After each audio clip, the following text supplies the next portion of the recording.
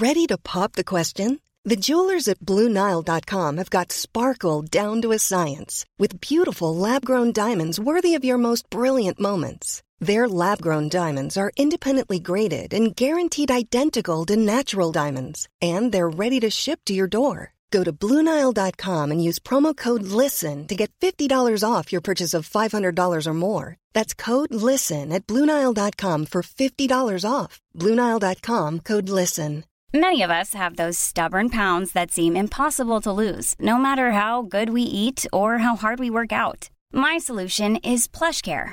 PlushCare is a leading telehealth provider with doctors who are there for you day and night to partner with you in your weight loss journey. They can prescribe FDA-approved weight loss medications like Wegovy and Zepbound for those who qualify. Plus, they accept most insurance plans. To get started, visit plushcare.com/weightloss. That's plushcare.com/weightloss. Last Week in Brexit is brought to you by Pearson Solicitors and Financial Advisors, helping businesses and families for over 100 years. And Greater Manchester Chambers of Commerce. Connect, communicate, create. Hello, and welcome to Last Week in Brexit, the podcast for Remainers and Brexiteers alike. Join me, Jonathan Beardmore, every week alongside Alex Davis and Christian Spence as we try and guide you through the choppy waters of Brexit. Hello and welcome to Last Week in Brexit, the podcast all about, you've guessed it, Brexit. As always, I am joined by Christian Spence. Hello. Hello. And Alex Davis. Hiya. Now, before we get into today's podcast, big thank you for following us on Twitter at Pearson_FSB. And also you're at... I'm at GMCC_Christian. I'm at GMCC_Alex. And also a massive thank you for subscribing to us on iTunes, on Acast, and leaving those all-important iTunes reviews. We really do appreciate it. Right, let's get into this then. Finally, although we do have a general election going on, we've got some concrete electoral results. Who wants to kick off with this one then? Go on, I'll just start as an intro really. I mean, the really big news, I think, the media of course is focused on the general election and what this means and have the SNP done really, really well or really badly. I think actually just a really good bit of good news, not necessarily related to Brexit, is actually here in Greater Manchester and in 5 other places we have our directly elected mayors. So it's really big news for devolution and governance in the UK. I mean, it's still being... I think the significance of them is still being underplayed. I don't think the media has quite got its head around exactly what it means. But for those cities, for us here in Greater Manchester, our neighbours down the M62 in Liverpool and across the country, this is a really big moment.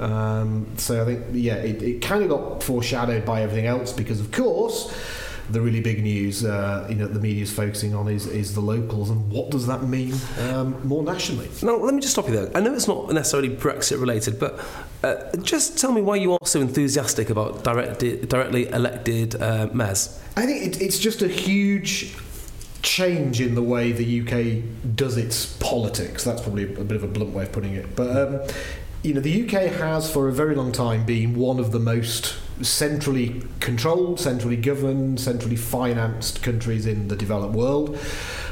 We saw some moves towards devolution, of course, under the previous Labour administration, and they created what we now call the devolved nations, with the Parliament in Scotland and the assemblies in Wales and Northern Ireland. Of course, the then Deputy Prime Minister, John Prescott, had a go at creating a regional assembly. He asked the North East what they thought of it, and they told him pretty bluntly, no, thank you very much.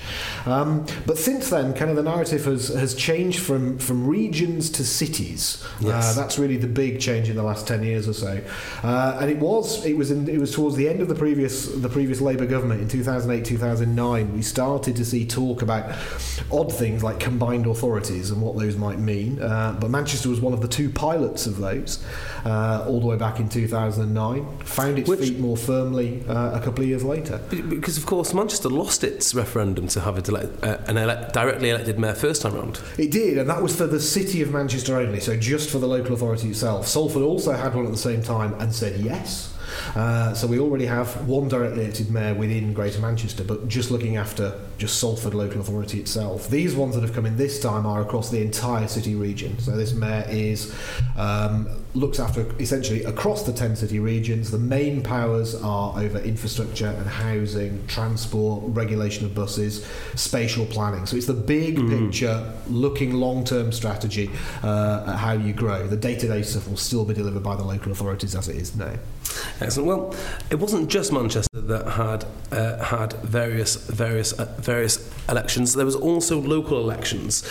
What do you read into these local election results for the big events in June? I think just giving it a kind of brief overview, the big talking points really are just how well the Conservatives did out of this, and how poorly Labour did in particular, and then UKIP were essentially wiped out. And there's an interesting story there too. So the Conservatives net gains of 558, I think. Labour lost something like 300 odd. So it's a big kind of flip in terms of who people are voting for, and so it kind of everything points to the fact that the Tories are going to get this big majority that they're after on June the 8th. On the UKIP side of things, it's pretty interesting. I particularly found the reactions from Paul Nuttall and people like that themselves particularly interesting, because what they were kind of saying was, well, we're happy to kind of step aside because our job is done. Because our job is done, and the Conservatives seem to have taken up the mast slightly as well. Right. Okay. So, which of the two narratives is correct? Narrative number one, the Conservatives are now a UKIP Tribute Act, or narrative number two, that this election's only been held to pacify hard Brexiteers?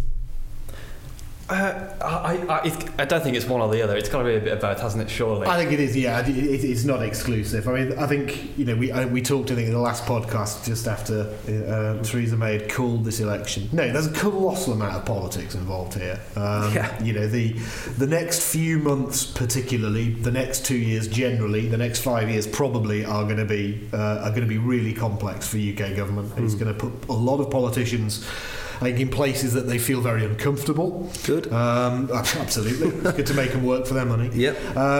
It's also going to raise a lot of issues for them that actually a lot of them just haven't got their head around yet. So it is really challenging. And I think one of the things we've explored in this podcast in the last few weeks is a lot of this stuff isn't easy. I think the challenge is when you're talking to people, be they pro-Remain or pro-Brexit, as soon as you start talking, from my point of view, kind of pragmatically in policy, they become incredibly defensive from both sides. You're saying that because you want to stay. You're saying that because you want to remain. It's like, no, I'm not saying this process can't be done. I think it's still perfectly plausible to navigate your way through this, but it's hard. And it's going to make a lot of that complex. So huge political decision by Theresa May. Go and take the chance. Firm up the parliamentary majority in Westminster. This will give her a mandate right through till 2022 if the Parliament runs its full term. By which point, according to the European Parliament, we'll be the other side of the transitional deal. Yeah, we should be out, as it were, by that stage. So it's a colossal mandate politically. Alex, you want to talk about kind of is this Theresa May parking her tanks on UKIP's lawn?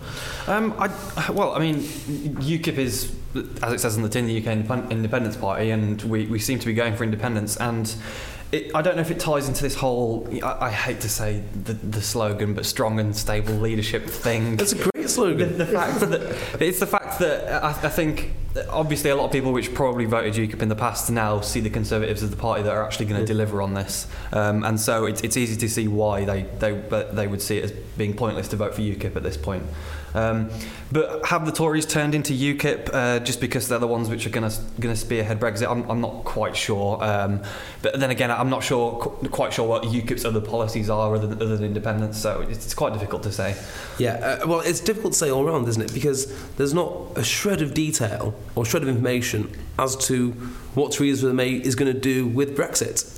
Other than it's going to be somewhat secure and stable, whatever that is. Absolutely, I'm all for strong and stable. Strong and stable. And that's it. I mean, we had we had the 12-point plan for Britain in the Lancaster House speech back in January. That was followed up during the Article 50 bill with the government white paper, which kind of fleshes that out a bit, I think, Alex, but not a great deal beyond those 12 points. So, short of knowing that it's outside the single market, it's probably outside the customs union with some kind of bespoke trade agreement. We want to get the rights for citizens sorted out.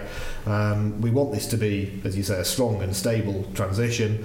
That's about all we know. There were rumours this week that the government's going to release its no deal I saw that. Really? Which is an interesting one. I mean, I don't know if it's going to be costed or if there's going to be any numbers involved, because I'm pretty sure that the Treasury released an analysis of what no deal meant before the referendum. And the numbers were very negative, yeah. So I wonder how they're going to kind of put that together with that Treasury report. I read that over the weekend, and I think it's about them sort of trying to strengthen. I think we talked again last time. We're moving into the brinksmanship phase now. Both sides need to show how serious they are, and I think this is kind of the UK government's attempt to say, look, we are considering no deal. The option of us walking away with nothing is genuinely on the table. Kind of trying to fire that what's the word? Kind of fire that weapon really across the bow. Exactly. The problem is, we've read it not really from the UK government, but I think from those people who are commenting openly on the UK's position. And we've definitely read it from the European Commission. They've been very, very clear on this. The Commission, the Parliament, everyone on that side, that actually we know no deal is kind of so bad that there's no way we'll end up with no deal. On both sides. On both sides. So it's. Is there no way? It's political games.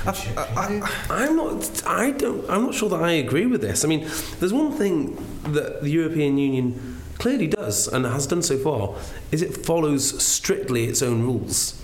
It's a body that places strong value on bureaucracy. We can say that, and I don't mean that negatively. That kind of sounds churlish, and it's really important. One of the people I think we've talked about in these podcasts before, and certainly Alex talked about it on the blog, is a chap called David Allen Green who writes for the FT. Other newspapers are available. He's well worth following. He's one of the very few people I think who's got his head around a lot of the legalities of all of this. And actually he's done a recent 3-part blog which kind of just sums up how the EU has reacted since before we sent the letter, since the referendum decision. I don't know if you saw that, and it's a really great just laying out of actually the EU has followed absolutely everything it said it would from day one. It has not departed. It came out with a position the day after we voted. In fact, the day we voted to leave. The EU came out, gave its position on how negotiations would go, what the process it would follow will be, what the legal consequences of those things are, the order in which the negotiation would take place, and it has not varied from that statement nearly 12 months ago now, one iota. They've actually been incredibly transparent. It took 6 months for Theresa May to give the 12-point plan. It took another 2-3 months for us to get the bill through, and actually here we are now in May, and actually we still don't know anymore. I've got to say, it's kind of like trying to disagree with the iTunes terms and conditions. You just don't. You just don't have an option. Now, just going back to that, there is a feeling that the EU have got their house in order. They know the rules. They know the legalities, and they are very open with it. And that could not be a more stark contrast with the UK government's position, which seems to be complete secrecy. How much do you think it's the UK government not getting their head around the brief, and how much do you think it's just different negotiating tactics? It's difficult to say. I mean, the way that the government seems to have gone about this is that they've set out the destination ultimately, but what we don't know at this point, as I've said before, is when they hope to arrive at that destination. And I think it's kind of because they're just trying to keep their options open, and we don't want to tie ourselves down too much going into this. But at the same time, we have got to try and put forward the idea that we know exactly what we want and that it's going to be, the negotiations are going to be tough. But I really think that we're trying to keep our options open at this point. So they're kind of setting out the final destination, but not how we get there. Whereas the EU have been very much more specific, as Christian said. So Yeah, they've kind of set out their position in much more detail before we did, and they kind of haven't shifted from it since then. And so it's quite difficult to say who's got the upper hand, really, in terms of the plan thus far. Obviously, we don't know how much work's being done behind the scenes that we just don't know about either. I mean, if the government really is costing up the no-deal strategy, that would be something which would be very interesting and might influence things. Because also I read this week that there was no kind of economic impact analysis done of the 12-point plan when that came out. It was just, that was the work that they'd done. And we all know that the civil service before the referendum was told basically not to plan for no deal. And, you know, so it's hard to say really whether this is a negotiating strategy or whether we're kind of just feeling our way through and trying to get the best, get ourselves into the best position. Yeah, I guess I'm probably slightly strong on this. I think we've just not got the house in order. That's my real fear. And I've tried to be kind of pretty balanced in all of this podcast for the last few weeks, as I have to be for my job. I think the EU first of all, it's fairly clear the EU always held most of the cards. You know, the country breaking away from the relationship is naturally in a weaker point. Of course it is. That's always going to be the case. The fact that the EU has laid out its protocol on day one, it's followed that very clearly. Its high-level aims that it had already laid out by the first council meeting they had after the referendum, which was in July, are basically the plans that came through in the European Parliament draft several months ago. They are the plans that were signed off by the European Commission and the heads of state just last week or 2 weeks ago. Essentially, that's it. The gambit is down. You know, the EU has laid out with utmost clarity what it wants. And of course, the nature of the EU bureaucracy, how that system works, essentially is it won't be the European Parliament doing the negotiations, it won't be the European Commission. They're setting up an independent team of investigators, which they call TF50, Task Force 50, who are going to do that. And they only have the power to negotiate within those parameters that have now been set out by the European Parliament and the European Commission. So actually, essentially, what they want is on the table and open and clear, and has been for a very long time. What we want is not really on any table at all. So, just to be clear, Task Force 50, is that the task force led by, is it Commissioner Barnier? In fact, is he Commissioner? I think so. Alex is the guru on who. Let me just find my notes on this. It is. It's the lead negotiator for the Commission. Yeah, so Barnier is the lead negotiator, yeah, so he's going to be in charge of running the day-to-day process of the negotiations. So yeah, it's safe to say that he's going to be the head of this Task Force 50. Just on that point that Christian was making there, do you not feel that the EU has kind of set out what it wants, but it doesn't have to be as specific as to exactly how this is going to happen? No.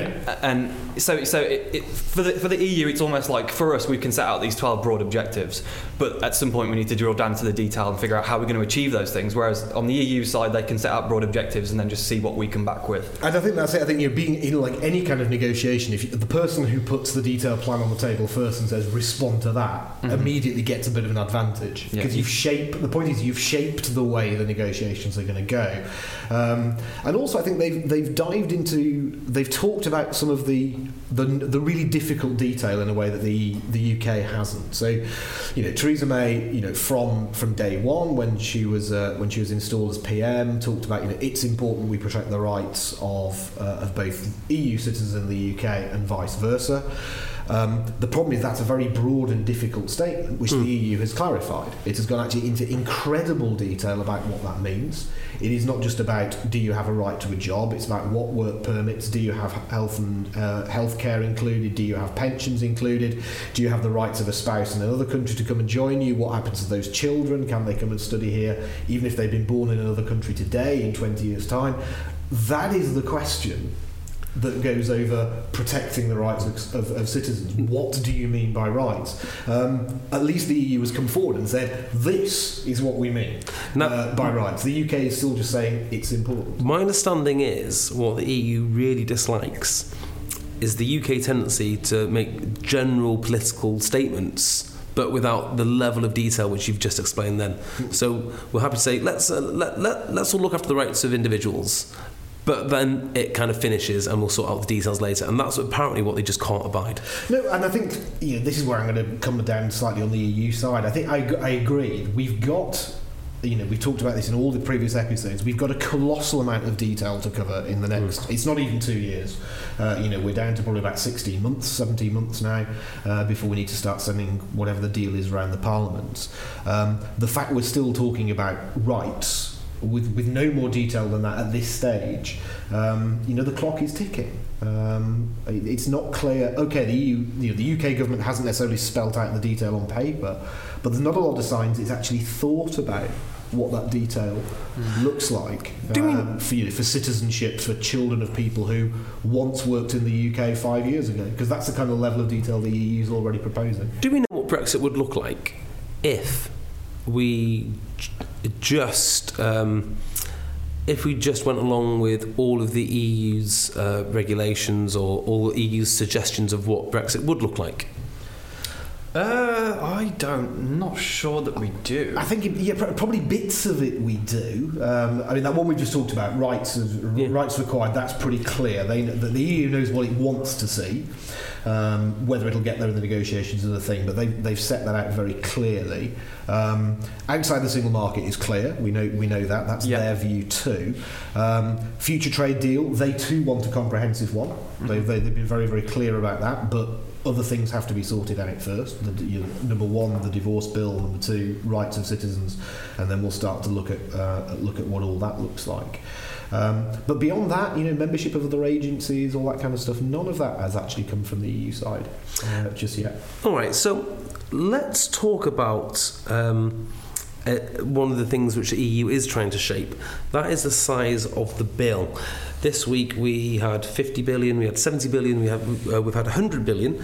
Who wants to take this one? Policy by big round numbers. Yeah. It's difficult, isn't it? Because this has kind of crept up, and I think when Juncker first kind of suggested a number, it was something like 60 billion. And last week, again, I think it's still stemming from Juncker mainly. It's now being pushed up to closer to 100 billion euros. And the thing is, it is big round numbers, and obviously there will have to be some complicated calculations to be done. But at this point, I think there were people, even going back before the referendum, who were suggesting if you really wanted to add all this stuff up, you probably reach a number that's in that sort of range anyway. I don't think it's really a surprise that these types of numbers are being thrown around. Can one of you give me a comparison to how big this number is? Because lots of big numbers of like what's spent on healthcare, for instance. What is the police budget? Okay, NHS budget in the UK is about 120 billion sterling. So that's going to be 140 billion euros. So you're looking at probably 80% of the national health budget. Albeit that's 1 year's budget. This will be accrued over a number of years, but that's the kind of scale. So 100 billion will be about a seventh, just less than a seventh, closer to a sixth of what the UK raises in tax every year. Wow! Yeah. And the things about these big broad numbers as well is, as Christian just said, this will be over probably 10 years. We'll have to settle this stuff up, and this isn't the net bill. But again, I think stop. I'm going to stop you there. Yeah. Explain the difference between the net bill and the gross bill for us. Well, there are a number of programs and things that we're involved with in the EU that we get money back from, and so this bill essentially is going to be the gross bill that we need to pay them in the first instance, but we're still going to reap some of the benefits from paying into the EU budgets previously. Yeah. And there's still other things which will unravel perhaps over the next decade. So the nice snappy one which I heard over the weekend on this is take your mind back to Boris's bus with the £350 million a week on it. 350 million a week is not necessarily untrue. That is our gross contribution to the European Union. Our net contribution is just under 250 million a week. That's our net volume. So theoretically, we give them 350 million a week, then we get some rebated back because we have regional development fund spending here, we have structural fund spending here, there are other investments that flow back into the UK as part of the EU pot. So that's the netting off. So it's this concept again that yes, potentially 100 billion euro gross bill, but the net bill could net that down to 50 or 70 billion overall. Understood. Right. So you're looking at things, as we've discussed in previous podcasts, things like the institutions of the EU, the buildings of the EU, money we've got in the EU investment bank, that kind of stuff. Yeah, that's it. Intangible assets on the balance sheet. You know, theoretically, the UK has contributed towards the physical buildings that the EU now occupies. We should also be looking. You know, I expect we will be looking for a share of that balance sheet. We'll end up with a holiday home in Luxembourg or something. Wouldn't that be nice? The other thing as well, which I thought was quite interesting, is that number apparently includes things which haven't been costed yet, but are political commitments. For instance, aid to Turkey. That's right. So there's all sorts of stuff included in here. So some of it, of course, is our normal gross payments. So, you know, we talked about 250 million. We continue to pay that until we leave, because as part of the European Union, we're still subject to all of those treaties. There's things like the pensions for EU staff. You know, our staff in the EU, but the EU pension pot generally, for MEPs' pension pots. There's investments that the EU has committed to. So, you know, the EU works over 5-year budgeting cycles. Essentially, we have already agreed, as members of the EU, that the EU will invest cash in projects A, B, C, D, and E. Those will be regional development fund projects in Eastern Europe. There'll be regional development funds in Manchester, which will be part of all that. And then, as you said, there are aid programmes, which might just be, you know, round numbers that have been promised over the years. The EU will, to be honest, I think perfectly reasonably say, look, you've signed up to these contracts. The spending for these will go ahead beyond the UK's membership. So, you know, these are liabilities which are due. Yeah, I mean, I've got to say, I do have a huge problem with this bill. I know it's you know, extremely controversial for certain Brexiteers, but it does feel like this is what we've committed to do. Let's wait until the end of that. And as always, you know, I always in this stuff try and use, you know, parallels with business. You know, if we enter a 10-year contract to deliver services for company B, 4 years into that we say actually we've had enough, we're going. That company will very rightly say, you promised the cash. And I think that's actually perfectly reasonable. And you said, you know, some of the hard Brexiters are saying, well, just walk away, we don't owe them a penny. True, we don't. And, you know, the EU's lawyers themselves have admitted there is no legal terms under which they can enforce collection of this cash. But it's them we're trying to do a deal with. Yeah, and they've said that the bill is something which they want to sort out early on, because it's essentially contingent on the trade talks. Juncker's kind of made it clear that in his view the bill needs to be sorted out before we can start to talk about trade. And he's also actually been clear, to be fair, that they're not bothered about sorting out the exact number, and they're not bothered about seeing the check clear before we start talk. But can we agree the principles, the methodology, by which I think you will start to calculate that number, and then we'll work all the rest out. But we just want to understand. I think the complication comes, doesn't it, with the actual valuing of the bill. I don't think many people have a huge issue with the notion of the bill. Just how have you come to this number? And I think that's where we're going to get into all sorts of choppy water. Yeah, absolutely. There'll be lots up for negotiation, certainly, and I suspect the EU will be ready to flex on a lot of this as well. It's just about how friendly we are in the negotiations, I guess. Now, like I said before, no real problem with the bill. But there have been some things recently which have caused, well, some people a little bit more concern. Northern Ireland would be one. Theresa May's comments on election meddling, which I mean, I can't remember one civilised country saying something about this to another civilised country ever. This is, I mean, only 2 or 3 years ago this would be completely unheard of. And of course Gibraltar. So when you put all these things together, do you think the gloves are starting to come off? It certainly seems like we're not being particularly productive, only being, you know, a couple of months after Article 50 has been triggered.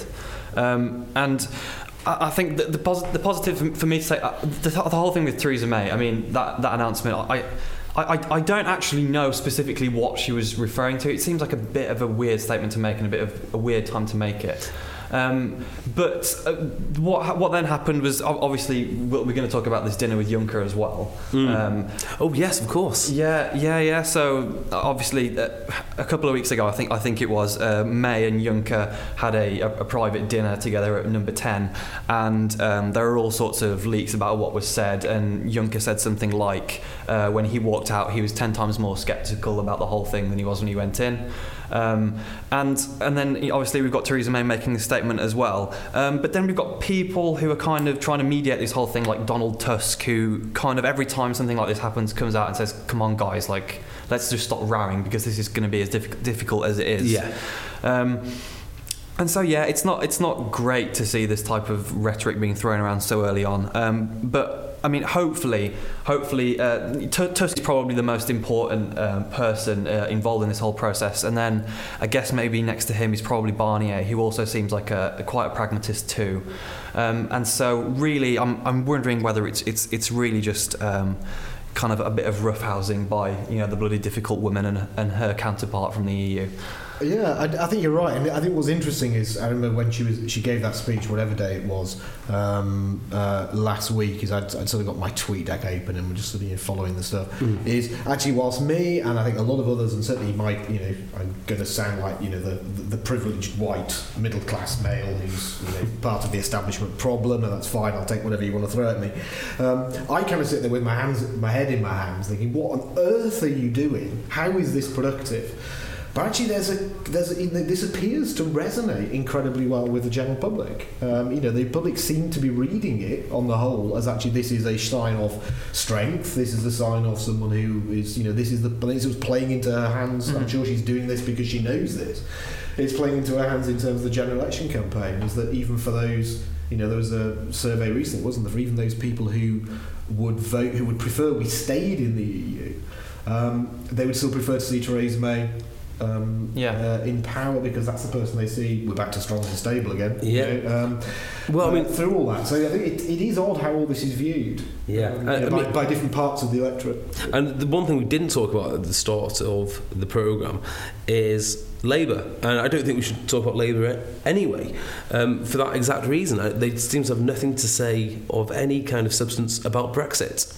It's hugely challenging, I think, at a time when, regardless of anyone's individual political opinion, the fact that you've got a government that is just receiving no opposition and no challenge to its ideas from anybody is a huge concern. And I think that the fact we've got this far in to this process, because people say, Labour are having a difficult time now. It's like Labour, it campaigned to remain, of course. The party's official position was remain up to the referendum. Since the referendum result, it has not added any clarity into this debate about really what its position is. I mean, you have to have some sympathy with a guy who might be one of the brighter guys in all of politics, Keir Starmer, who is trying his absolute hardest to do something, and yet there is no coherent message at all from Labour leadership. No, I think they're just trying to he's desperately trying to square the circle of a party itself, the parliamentary Labour Party, and its leading lights, who were all very much pro Remain and campaigned Remain.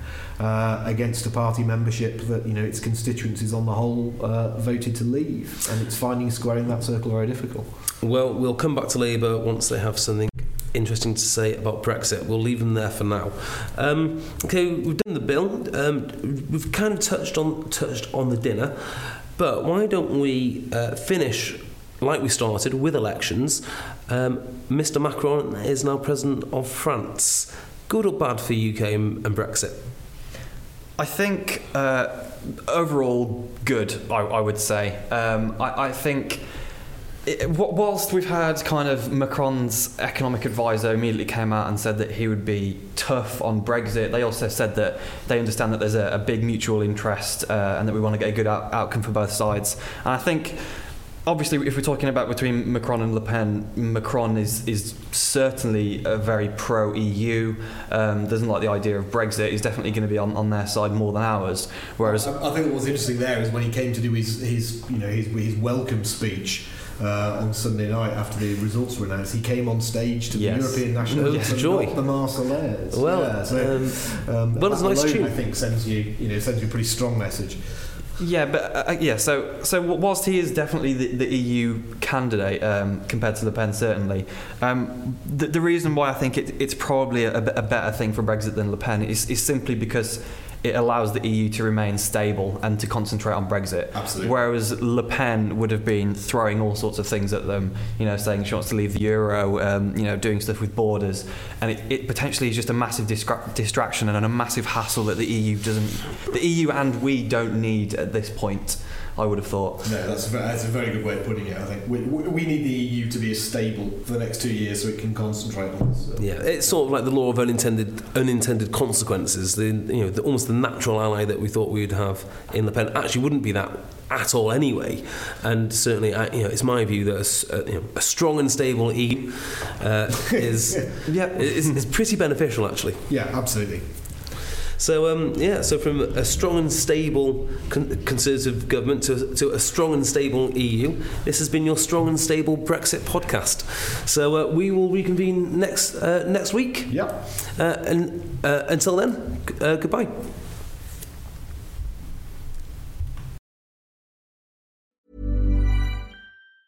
Hey, it's Danny Pellegrino from Everything Iconic. Ready to upgrade your style game without blowing your budget? Check out Quince. They've got all the good stuff, shirts and polos, activewear, and fine leather goods, all at 50 to 80% less than other high-end brands. And the best part? They're all about safe, ethical, and responsible manufacturing. Get that luxury vibe without the luxury price tag. Hit up quince.com/upgrade for free shipping and 365-day returns on your next order. That's quince.com/upgrade. Hi, I'm Daniel, founder of Pretty Litter. Cats and cat owners deserve better than any old-fashioned litter. That's why I teamed up with scientists and veterinarians to create Pretty Litter. Its innovative crystal formula has superior odor control and weighs up to 80% less than clay litter. Pretty Litter even monitors health by changing colors to help detect early signs of potential illness. It's the world's smartest kitty litter. Go to prettylitter.com and use code ACAST for 20% off your first order and a free cat toy. Terms and conditions apply. See site for details.